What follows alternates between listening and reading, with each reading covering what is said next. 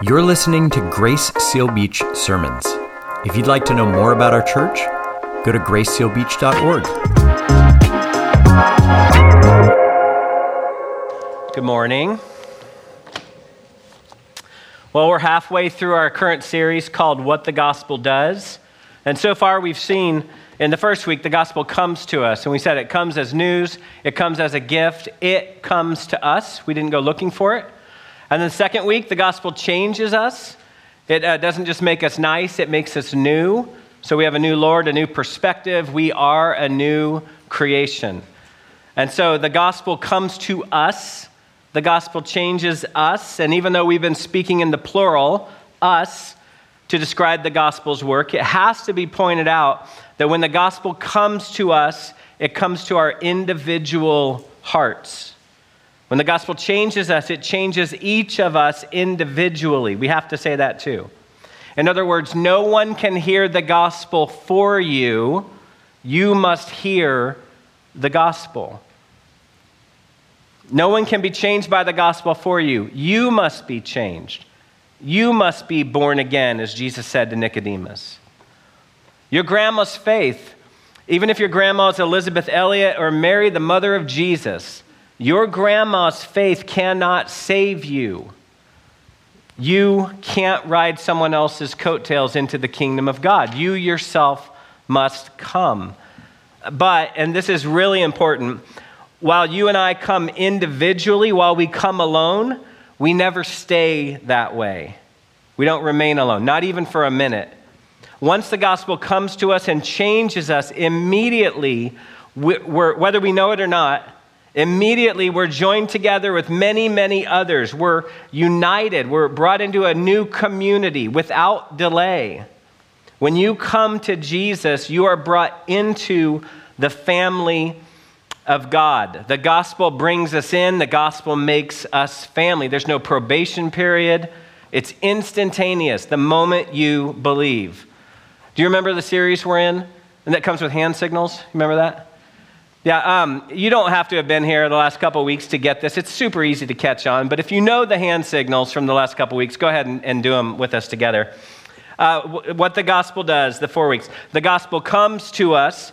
The gospel changes us. Yeah, you can do it that way. You can do it this, whatever. The gospel brings us in, and the gospel sends us out. The gospel that comes to us and changes us, it doesn't stop there. It brings us in. It gives us to each other in family, as family. It's that intimate New Testament metaphor for the church, family, that will be our focus this morning. And here's the idea that if you've been reconciled to God and I've been reconciled to God, if God is your father and God is my father, then guess what? We're related. Right? We're family, brothers and sisters of each other. So if you had any hopes of being an only child in the church, you have to give that up this morning.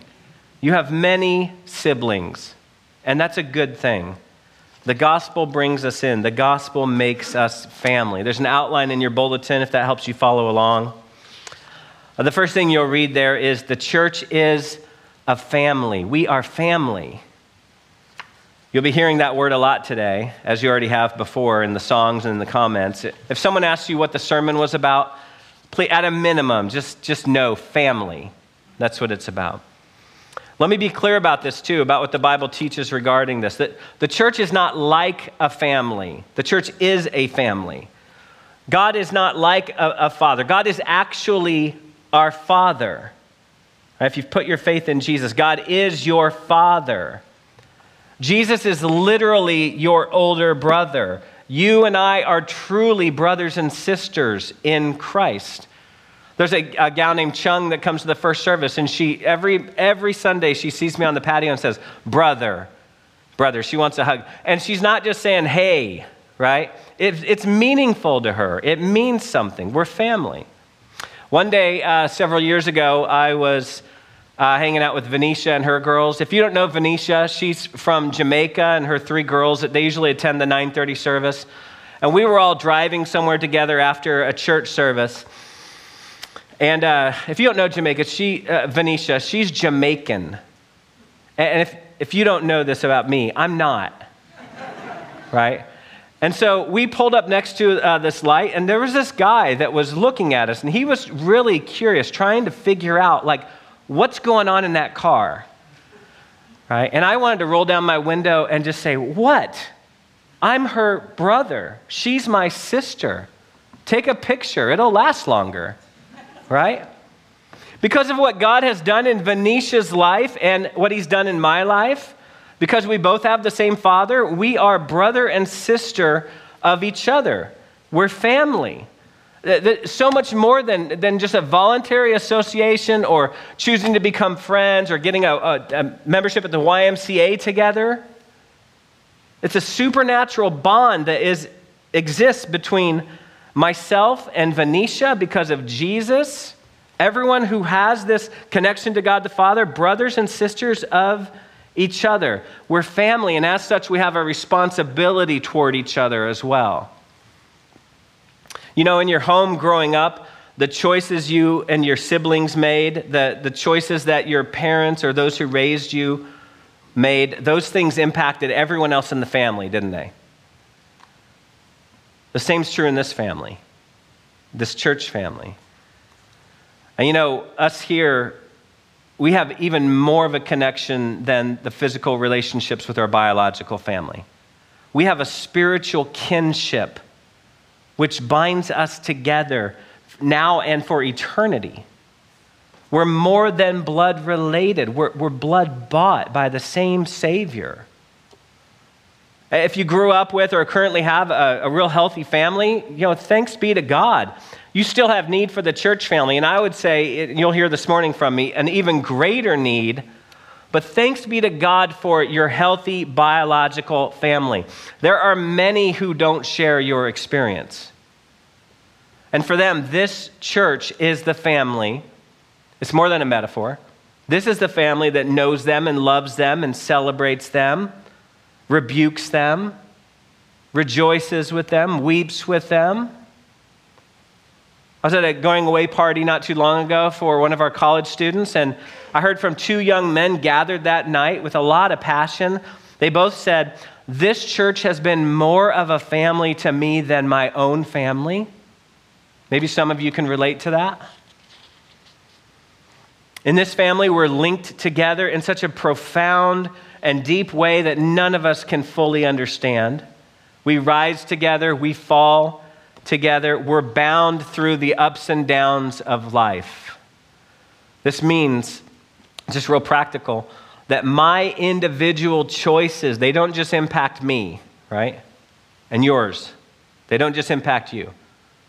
Not if we're united. Not if we're one body. Not if we're family. You need me to live faithfully to God for the health of this family. I need you to live faithfully to God for the health of this family.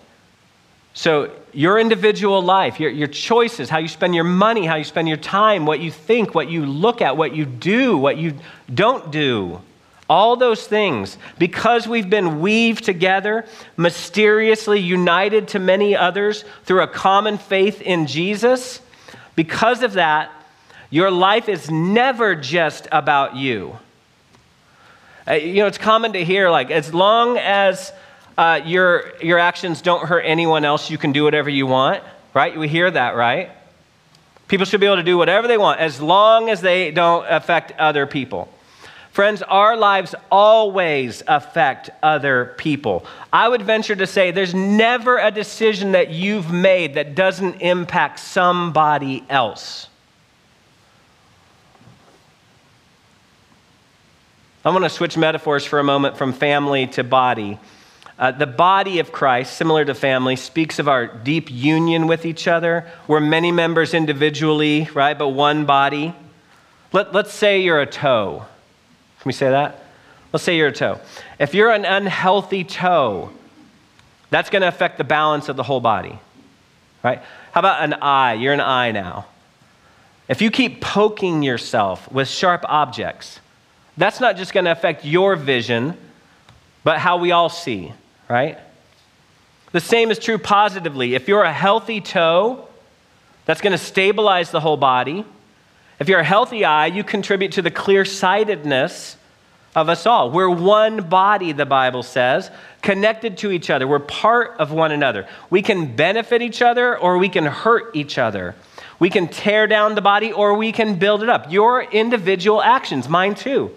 We can have this great work or we can have a negative impact. We might like to think otherwise.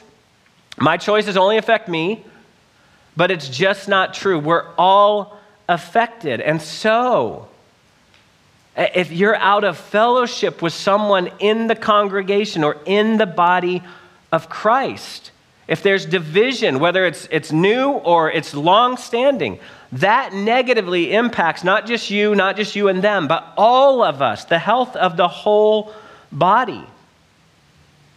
So for the love of God and the health of the family, sort it out.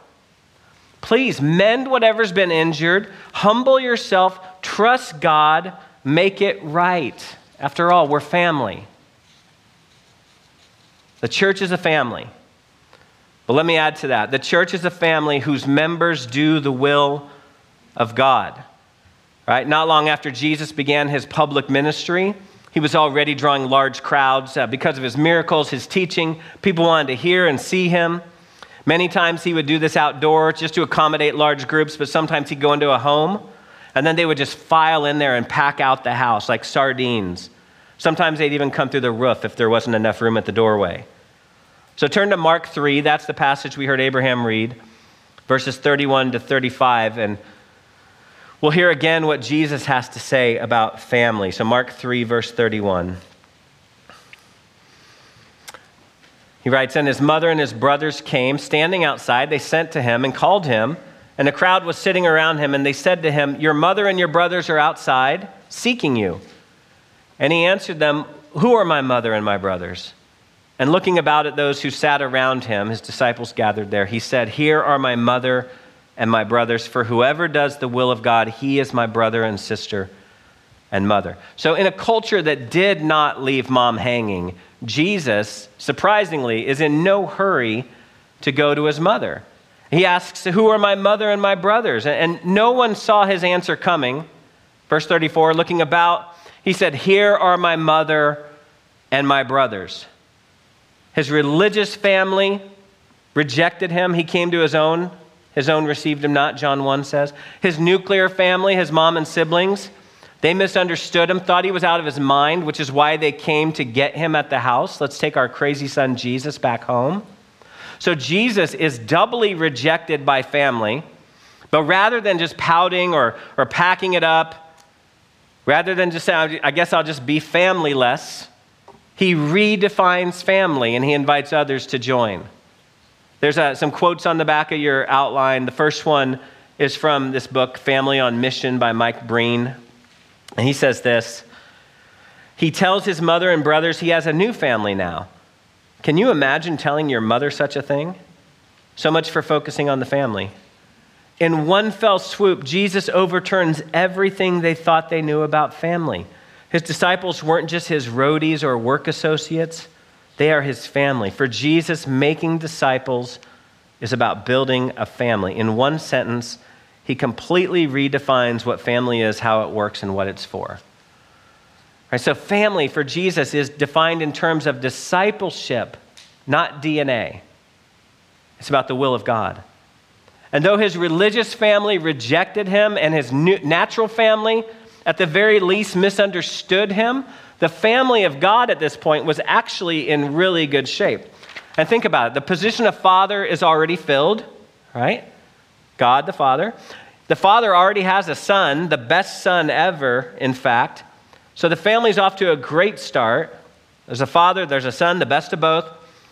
And they're looking to grow the family. They're looking to expand. There's an all call that goes out to everyone. Everyone's invited. The adoption process is open. And the really good news is whatever your start, your story, your social status, it won't keep you out of this family. Right? There's no minimum GPA to get into this family. Your race, your gender, your religious past, your current struggles, they don't bar you from joining this family.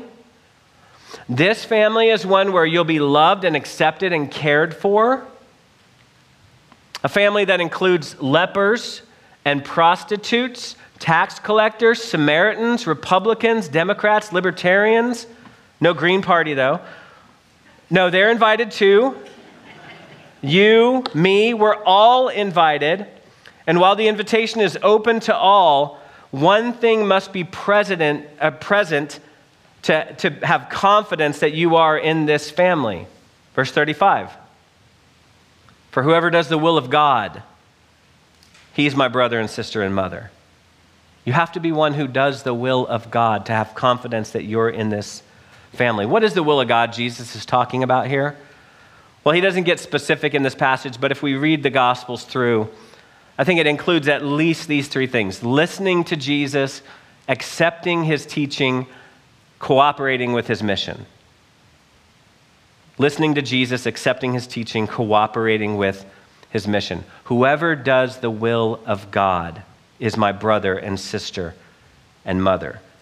Now, your family, your mom, your dad, your brothers and sisters, your children, if you have them, extended family, very important. It's cults that say separate from that family and just come join our group. Not the church, not Christianity.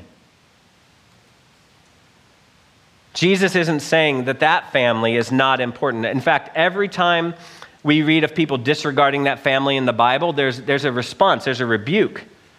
One example is in 1 Timothy where Paul says, if you fail to care for your family, your own household, you're worse than an unbeliever. Pretty harsh words. That family is important. So Jesus isn't saying that family is not important, only that they're not all important. Being in God's family is all important. Doing the will of God is all important. So when we hear a sermon, for instance, we can listen to Jesus, accept his teaching, and have a heart that desires to cooperate with his mission, or what? Or not. Right? Both options are available. We have examples of both in Mark chapter 10. We'll start with the one who counted the cost and found it was too high. And then we'll see some who counted it worth it no matter the cost. So this is Mark chapter 10. In verses 17 to 31, we catch up with Jesus and his disciples in Judea, someone we only know as the rich young ruler. He approaches Jesus. He has a question about his future. Good teacher, verse 17, what must I do to inherit eternal life? So they have a conversation about the commandments. You shall not steal, you shall not murder, you shall not commit adultery. If there's ever a time for the yada, yada, yada, I think this would be it. Kind of like, yeah. The man says, I've kept all those things, all that. Anything else, Jesus? Yeah, one thing. Verse 21, go sell all that you have and give to the poor. You will have treasure in heaven and come follow me. And then there's a lot of really sad verses and stories in the Bible. This is a really sad verse, verse 22. Disheartened by the saying, he went away sorrowful. Why? Because he had great possessions. Right? He wasn't willing to leave it all behind to follow Jesus. Jesus told him, if you lose it all, if you leave it all for my sake, what you'll gain is far more, me and eternal life. But in that moment, he didn't see that his greater need was for Jesus. He didn't see that what Jesus was offering was greater than all his possessions. And because of that, he didn't leave anything behind. He didn't lose what he had to follow Jesus because he didn't follow Jesus. He went away with all his possessions intact, but without Jesus. He chose to hang on to what he had. Right? He wanted a level of commitment that he could get behind, something that required less of him on the front end. The bar was too high. He went away sad. There is no Jesus following, and we need the Holy Spirit for this, what I'm going to say here. There is no Jesus following without relinquishing all that we have and are to follow him, right? This rich young ruler sadly illustrates that he was not willing to do that. The cost was too high. He heard Jesus, but he didn't accept his teaching, and he didn't join with his mission. But not everyone considered the cost and went away sad. Some counted it worth it, no matter the cost. A little later in Mark chapter 10, verse 28, Peter says to Jesus, "See, we've left everything to follow you." Peter, Andrew, James, and John, all fishermen, they left their nets and their boats behind. Matthew left his tax booth. All the disciples left behind family and friends and jobs and towns to follow Jesus. They left the security of home. They left what they knew to follow Jesus into an unknown future. They quite literally left everything to follow Jesus. And so now they find themselves in need. Because when you leave everything behind, you're going to have fresh new needs, right? They needed family. Don't we all need family? We do. They needed a place to call home. We all have that need too. Friends, security, hundreds of other legitimate needs. We all have them. I'm glad when Peter said, "We've left it all, Jesus," he didn't turn to Peter and say, "Well, pal, ministry's costly," and kind of leave it there. No, he says, verse 29, "Truly I say to you, there's no one who left house or brothers or sisters or mother or father or children or lands for my sake and for the gospel who will not receive 100-fold now in this time, houses and brothers and sisters and mothers and children and lands, with persecutions, in the age to come, eternal life." So they left everything to follow Jesus, but Jesus says to them, and this had to be so comforting to hear, you're not going to go without.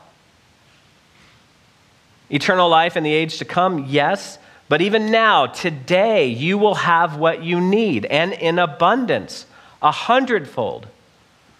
You've lost a lot, but here's what you've gained: houses and brothers and sisters and mothers and children and lands. In other words, everything you need to say, I have a home, I have a family.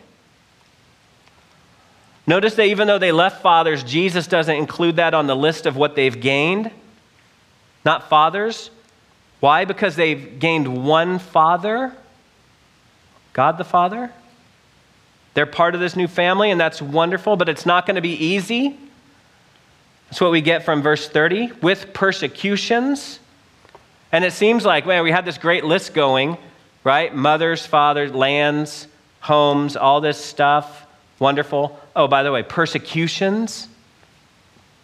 And I wonder if the point of that is that even the persecutions will endure in following Jesus. Even the hardest parts of life, they will be bearable because you're not going through them alone, because you have family. Do you know how much you can endure when you're not alone? A whole heck of a lot, right? You can suffer many losses when you have people who are looking out for you, caring for you, providing for you, praying for you, supporting you, when you have family. The gospel makes us a family, and while there are things that threaten us, things that want to make our family a dysfunctional family, we can have confidence that the gospel will do what it intends because of the foundation upon which it rests, right? The church is a family. The church is a family whose members do the will of God. And then finally, the church is a family whose foundation is secure. It's really nice to have something that is secure in this life, isn't it? God's family is built not on sand, but on solid rock. And so when the wind and waves come, and we definitely feel their force, don't we? We will not fall.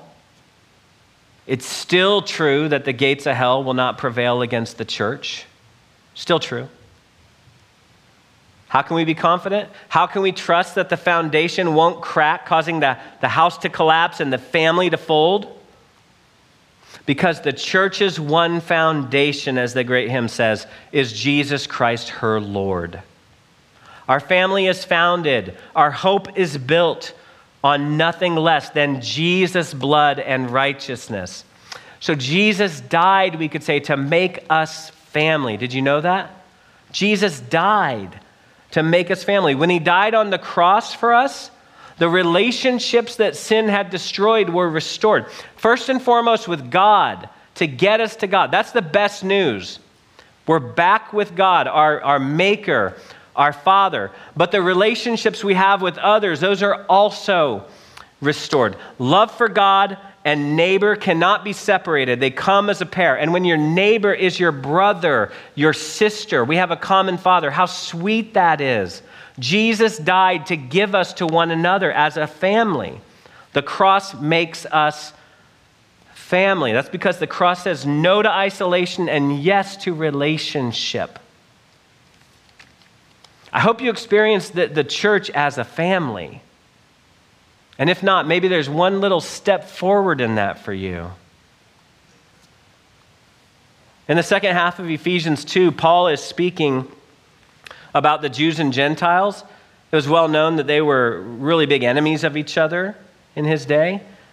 And he starts off in verse 14, or he says in verse 14 of Ephesians 2, you don't have to turn there. He says, for he himself, that is Jesus, he himself is our peace, who has made us both Jews and Gentiles, these enemies, right, one.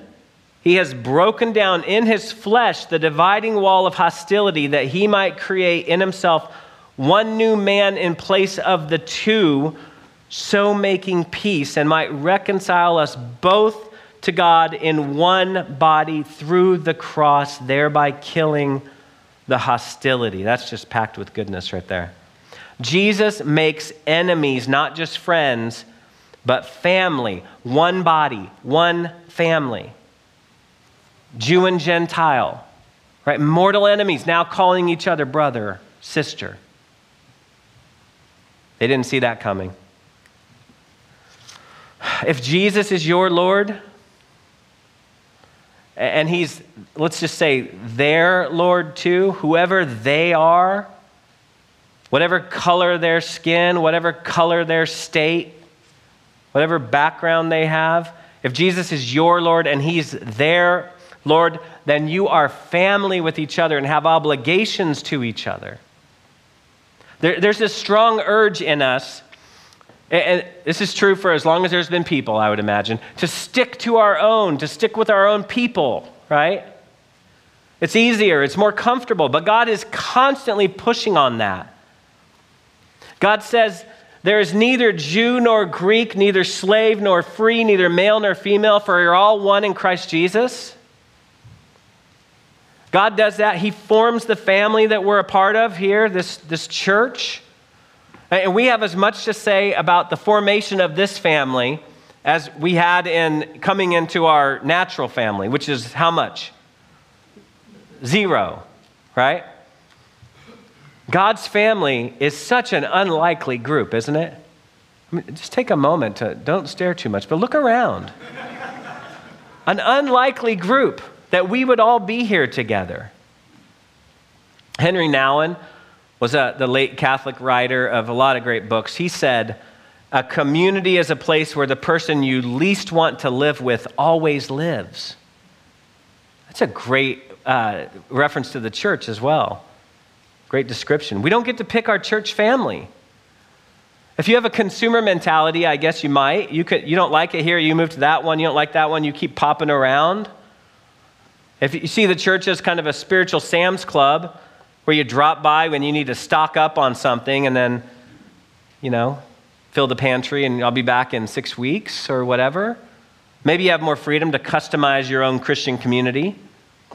But if you're committed to following Jesus in a place with a group, in a church, you will find yourself with people that you'd rather not be, that you wouldn't have chosen if you formed the family yourself, to include all these people here. And this is good. This is really good, because if we'll receive how God has formed this family, if we'll be humble, God will train us in what it means to serve and sacrifice and die to self in a way that will never happen at our meetup group or book club. Right? The differences between us are good. They're gifts. Whatever diversity we have is a gift. Just take us here this morning, this group right here. We're not a huge church, right? Even if we got all 3 services together, unless you were raised in an Amish town and then we're a mega church. But we're not a huge church. But just here in this room, there's some diversity among us. There's racial differences. There's some socioeconomic differences. Certainly a lot of different backgrounds, different personalities. And sometimes I'll hear your stories or you'll hear others. And we can't even imagine what it's like to be you. I've not experienced that. Maybe you feel the same. I'm often struck by how little we have in common with each other, right? But because of the gospel, we're united. Because of the gospel, we've been brought into this family. God did this. God gave us to each other. And we have a deep, deep bond here that is far greater than our differences. Sin wants to turn us from each other, cause us to fear, cause us to look down our nose at others, keep us apart because of our differences.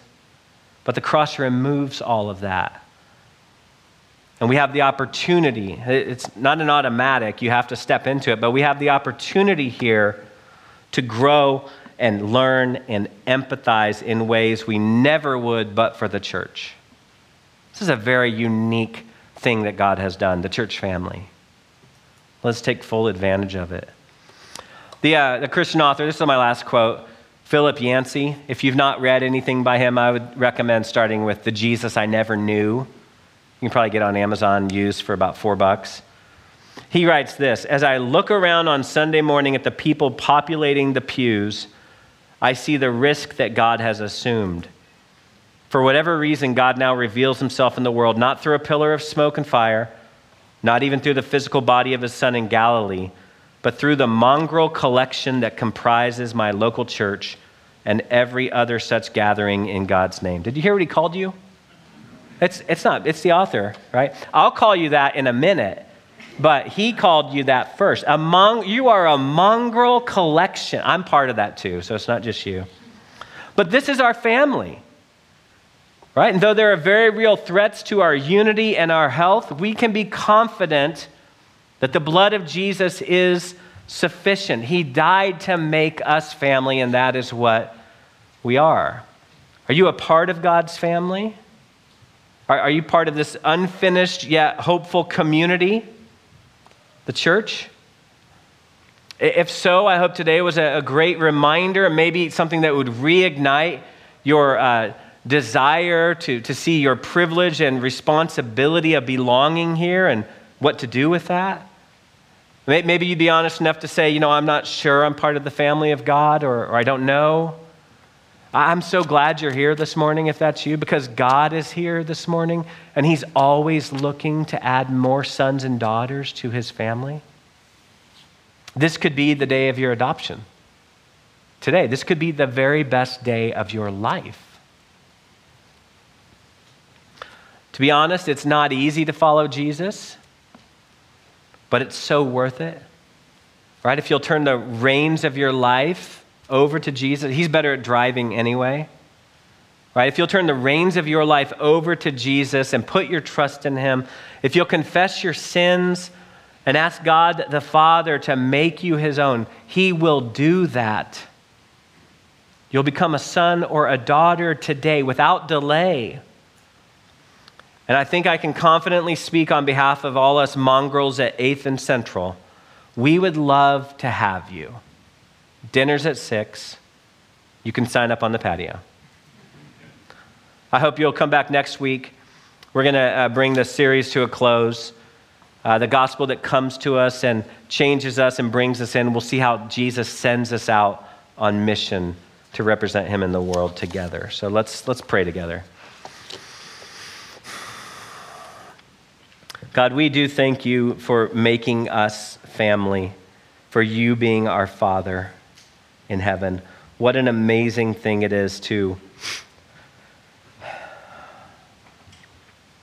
be able to call you Father, to have brothers and sisters here. Some of us were only children in our family, but not in this family. God, continue to show us how we can better appropriate what it means to be the family of God, and give us boldness and hearts to obey. In Jesus' name we pray, amen.